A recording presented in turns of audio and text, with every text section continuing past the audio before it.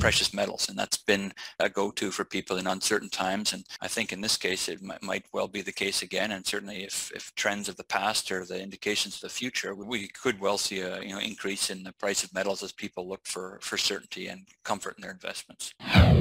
Welcome to the My Future Business Show, where we get you in front of your best audience and keep you there. Not only are we interviewing the biggest names in business to help you become even more successful, we're inviting you to book your spot on the show to help you grow your business. So at the end of the call, make sure you fill in the interview application form at myfuturebusiness.com/interviews.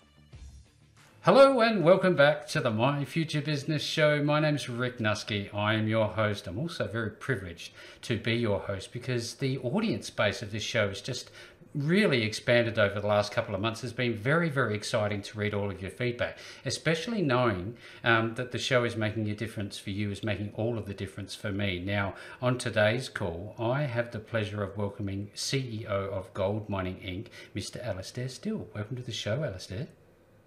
Thanks for having me on, Rick. Good to be here today. Absolutely a privilege to have you here. Now, we're going to be talking about gold and gold mining and the impact of global events at the moment on the value of gold and stock market fluctuations and so on and so forth, and what we can expect from gold and Gold Mining Inc. in the coming months. But prior to doing any of that, Alastair, it's customary for us to spend a moment or two learning a little bit about you, your journey through life, as it were. So starting off with where you're calling in from today.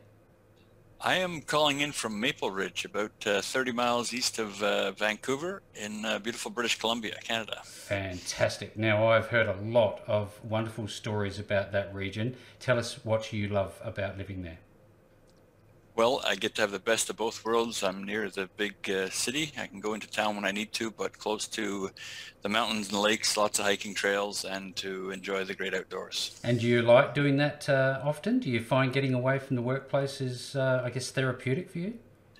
I love to get out in the trails and try and get a little fishing in when I can, not as often as I'd like, but easy access to trails around the house here, so it's a great way to de-stress after a day at the office or at the desk. Yeah, well, that's the thing, because we know that by and large what happens in a business is very much similar across all the businesses, but what does change every single time that I have this conversation is the people behind the business. So I really appreciate you spending some time sharing with me. So what do you like to do the most? Do you prefer to fish or do you prefer to hike? What's your main thing? What do you like doing the best?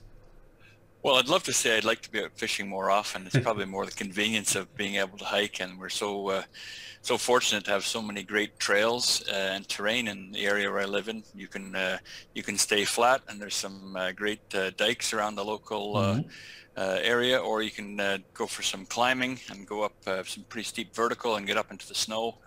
So it's a great variety and easy access. So probably hiking is what I've attracted to the most, and a bit of a training session right now. I know for a friend we're joining over in the UK. We're doing a hike in Scotland in the beginning of May this year, so I better put a few kilometers on my boots to get ready for that. Tell me, in your family, do you have pets? Do you like pets?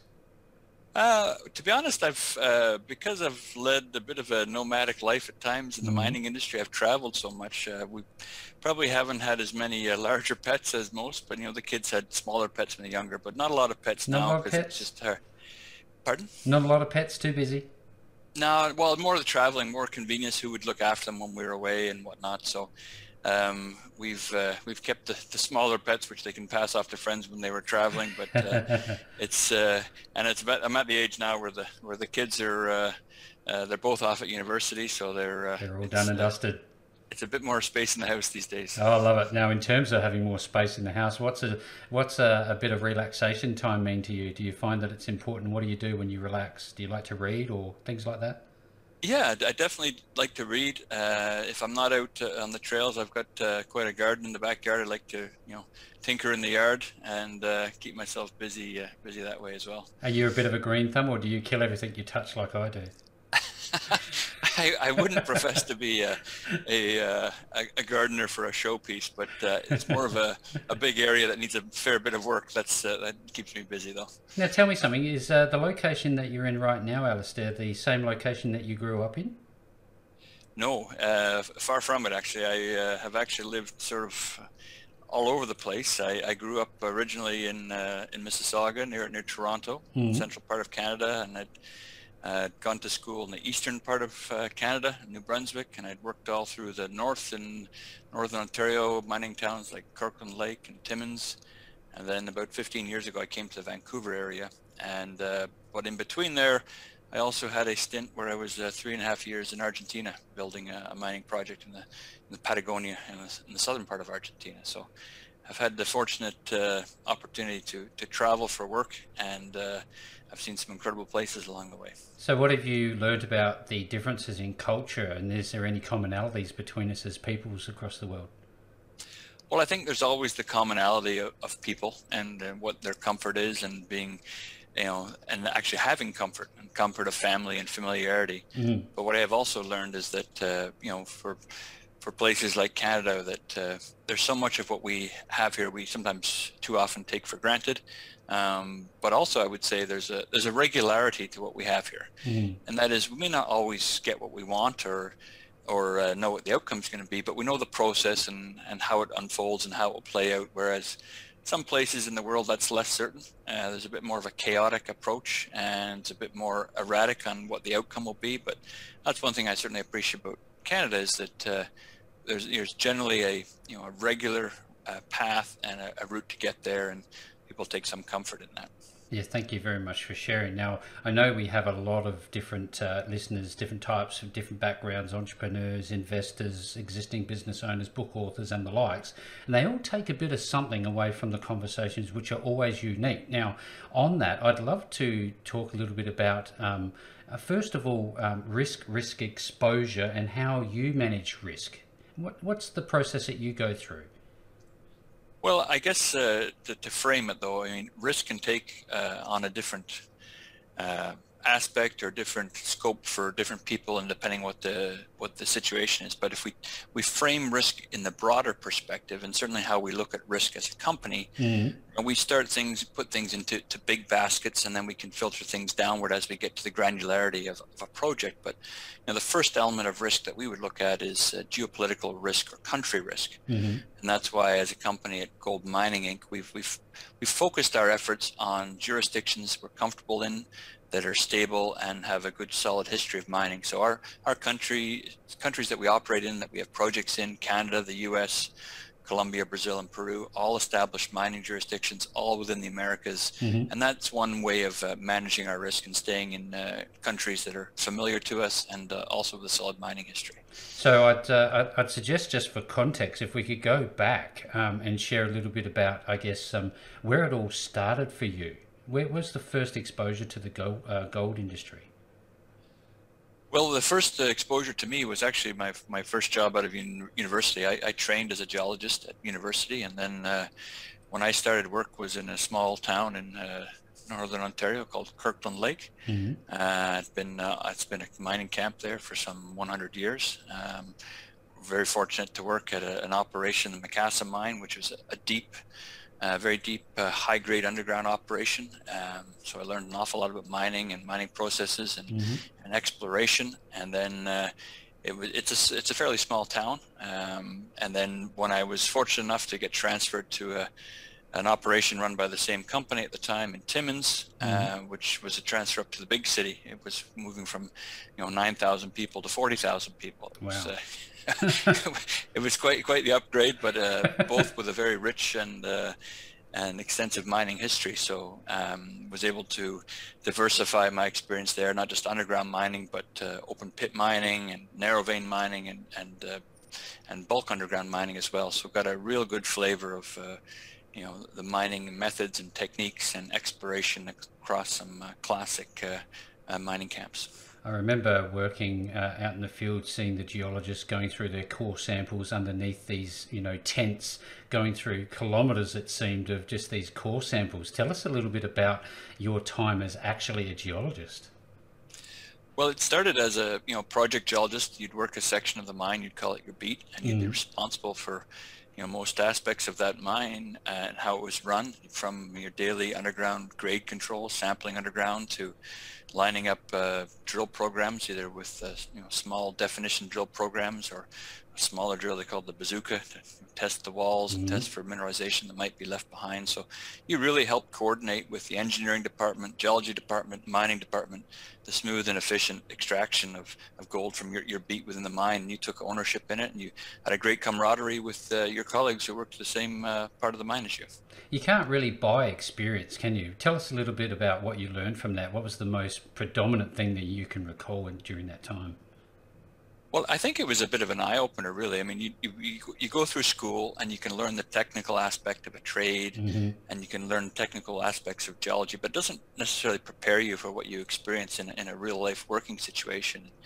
I think it taught a number of things, and important things in life, such as the diversity of a group of people you're working with. You have trained PhD geologists or ground control technicians, geophysicists, to miners who are working underground every day. It's a great diversity of people. Everyone brings their own skill set to the table, and you can learn from people that you might not think you're even asking a question to. But working with them, interacting with them, and being dependent on them in a team setting, those are things that you learn. And I can look back now and think that I was working in the town of Kirkland Lake. This was 25 plus years ago. I'm still in close contact with a number of people I worked with back then. You worked with people, the same people you would socialize with in the community you worked in. It was a great atmosphere, and you really formed good lifelong bonds with them. Yeah, absolutely. I too have lifelong friendships born from the industry that we work in. Now, I just would like to sidestep a moment. I'm looking at your LinkedIn profile, and I see this profile on the coastline behind your image. Tell us a little bit about what I'm looking at in that image. It's a fascinating picture. On the LinkedIn picture, well, that was a recent trip I made to the Isle of Staffa on the west coast of Scotland, which is these giant columnar basalts making up a fantastic, it's a fantastic display of nature at its finest in terms of, pure geology. And I was fortunate 2 years ago to take my father on that trip, and we had a great time. And many people know those columnar basalts, probably more familiar with them, where they show up across the Irish Sea in Ireland, known as Giant's Causeway. And they pop up as a great formation on the west coast of Scotland. So some spectacular scenery, a great place to go to. Certainly a bit of a rugged crossing across the open water there, but spectacular scenery and surreal almost. Yeah, it is really. It's almost like, how do these classic columns of basalt in hexagonal shapes form in nature? It's really quite a wonder. Yeah, no, it's incredible. Thank you for sharing, because now you've clarified something for me and where they are. Now, I'd love to know where and how was it that you came to be part of Gold Mining Inc.? Well, that's a great question. Actually, the first almost 25 years of my career, I'd worked with major mining companies, operating companies such as Goldcorp and Newmont, and spent a long and happy time there. But there was a merger of our company, Goldcorp, and it was merged with Newmont a couple of years ago. And it was a big company, but it would likely involve a move for me to stay with the company. And when I learned of the opportunity at Gold Mining, I knew the chairman and founder, Amir Adnani, from the mining scene in the Vancouver area. Absolutely. I was very impressed with the company he'd built, the team he had in place, and this portfolio of projects throughout the Americas that were really, waiting to be, rediscovered. I almost say they were assembled at very opportune moments. So he had put a great portfolio together, but really was missing the catalyst, and that was the ability to advance the projects, daylight the value, and that's really what got me attracted, was this large and diverse portfolio of assets. Absolutely great feedback. Amir Adnani, had him on the show not so long back. Great individual. Now, I'm wondering, can we talk about the impacts of global events on gold pricing, and what's your view about all of this?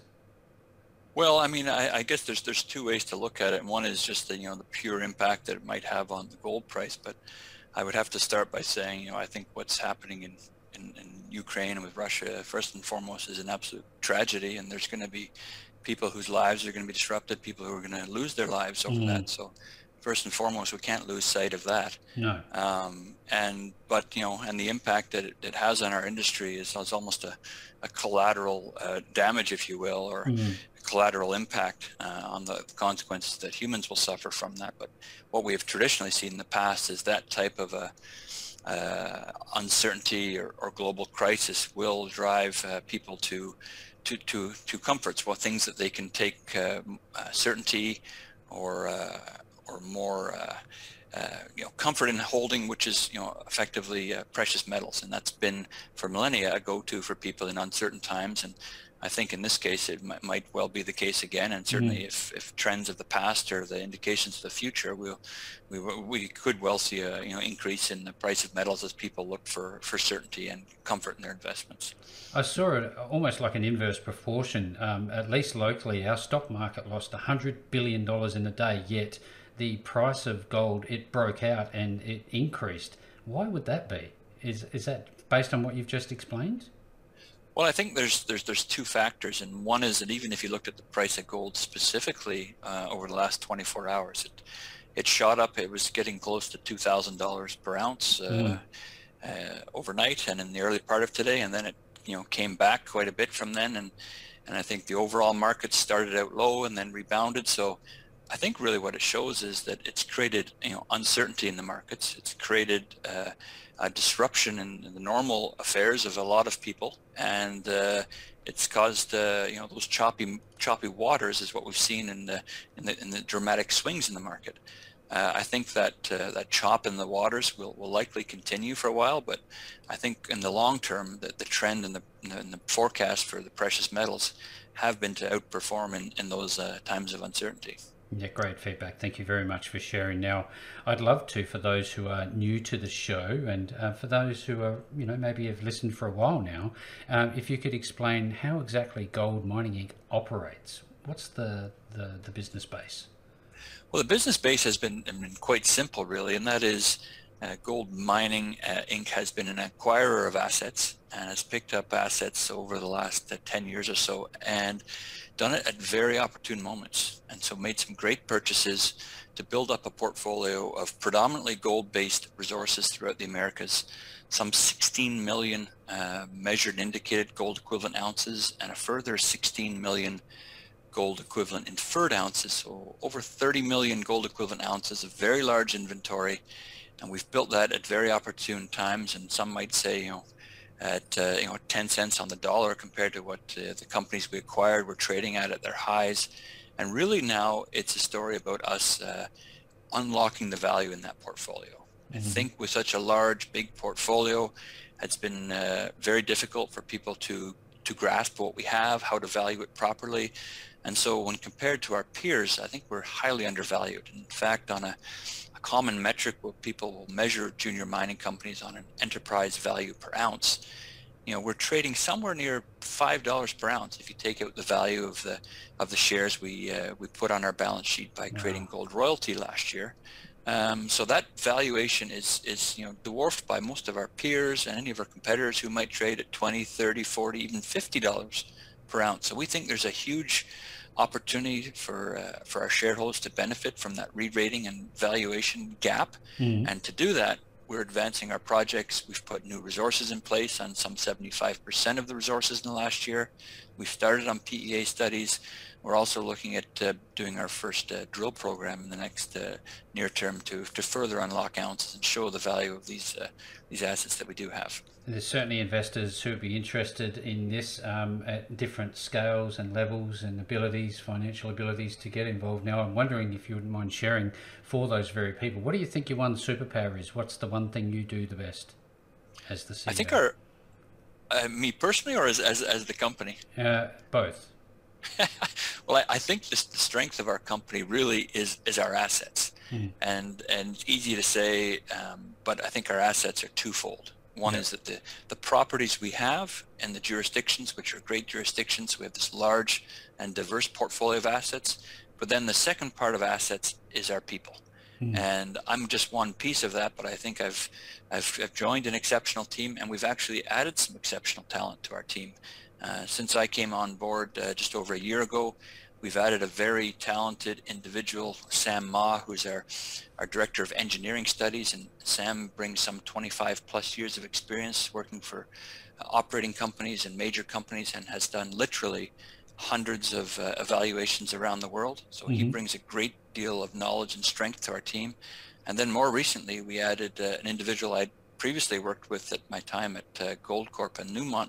Is Eric Chen as our Director of Mineral Resources. Mineral Resources, yep. And he's an expert in creating the block models. And some people see this as a bit of an art and a science. And there's not a lot of people who really truly understand how the resource models are calculated and how they're formed. But Eric is, he's got some 30 years experience doing that, working for majors, and it really, I think, gives us a great advantage having a strong team of people on board, so we understand our assets and how to move them forward. Fantastic feedback and a great team, absolutely no doubt about it. Now, I just would like to touch on uranium. It's become an important energy source, and Gold Mining Inc. has actually owns a uranium project. Is that correct? That is it seems an asset in our portfolio that not a lot of people recognize or even appreciate that we own. But really, basically it's a free option play on a pretty sizable uranium package, which is in the Athabasca Basin of Alberta and Canada. It is one of the highest grade uranium mining regions in the world. In fact, operations that mine uranium from that district right now are some 100 times the global average of uranium grade. So it's a great district. We have a very large land package there, some 125,000 hectares, in some highly prospective ground. And we see junior mining companies in that area with smaller land than us, less prospective, trading at $50 and $100 million market caps. And here we have this project in our portfolio. It's just, itching to get out and be explored and be unlocked. And I think that would be a great opportunity if we were able to put that into the hands of a right partner, or a spin out opportunity, or a new co that would create a tremendous amount of value for our shareholders, which in truth really we get little value for having it right now on our books. But there seems to be a massive opportunity given the nature of social consciousness around fossil fuel consumption versus lithium mining and production for EV. What do you think is going to be the ultimate winner in the long run? Well, I think there's going to be a need for multiple sources. There's not one easy answer, and certainly I think uranium will play a piece of that. And there has been a lot of interest, and there has been certainly some positive moves in the price of uranium. But we also have to realize that even with the talk and excitement there has been about uranium, the uranium spot price is still only about 1/3 of its all-time high. Wow. So we still think there's room to grow with uranium. And I think on a number of other metals as well. It's easy to say that with a company that's actually called Gold Mining Inc. that we certainly are very much focused on gold. But you've highlighted an excellent example where we have a uranium project, but we also have a significant inventory of copper resources in our portfolio. Some 2.7 billion pounds of copper. Wow. That occur as byproducts with our existing gold primary deposits. So there's an extra resource that I think is an important piece of the push for greener energy and electric vehicles. And it's not just the batteries for those vehicles and the wiring and the building of the cars, but it's the actual whole infrastructure, the global grid system that's needed, and the infrastructure and the upgrades that are going to be needed to power those vehicles, charge those vehicles. So we're fortunate to have byproducts of copper, significant copper, on a couple of our projects. And I think the price of copper, the fundamentals for the price of copper is strong, and that will continue to push as that demand grows. Please educate me. Is there a component of copper when bullions are created, gold bullions are created? Not necessarily. There are projects that can have minimal gold, but a lot of the larger systems, which they refer to as a porphyry style system, we often get concentrations of gold and copper and silver, and those happen to be some of the largest styles of deposits in the world that can often occur in, you know, 5s or 10s of millions of ounces. Some of the big deposits that you'll see in South America, and some of the deposits in the ranges of North America and even Australia, and elsewhere. These giant systems with copper and gold, and we're fortunate that we have a couple of those systems. One of which is our Whistler project, which is in Alaska, which has some 9.44 million gold equivalent ounces, so a very significant component of copper, occurring with some 6 million ounces of gold. So a big system, large, and lots of exploration potential on it. And I think that copper component, it really is an important piece, because we can price out the economics on the gold, and the copper really can help lower the overall costs, provide a very important byproduct to further enhance the economics of projects such as our Whistler deposit. Now, I can see on your website that there are several projects underway. Is there much exploration happening at the moment for new project sites? Well, the focus of our company historically has not been to do our own exploration. We've been picking up projects which others have explored, and have left actually a lot of very some low-hanging fruits, some tempting targets that are available for us right now. And I think one of those targets is really speaking to us right now. We've just completed a preliminary economic assessment on our La Mina project in Colombia. That was released in January. That showed very strong economics to mine just over 1 million gold equivalent ounces over about a 10-year mine life, with strong economics. But what it also shows, and what we have in our information and information on our website, is that deposit has 2 centers where it's focused on the resources, but we actually see the evidence of a 3rd center less than 1 kilometer away, so it could be mined in conjunction with the main resource that's already been identified.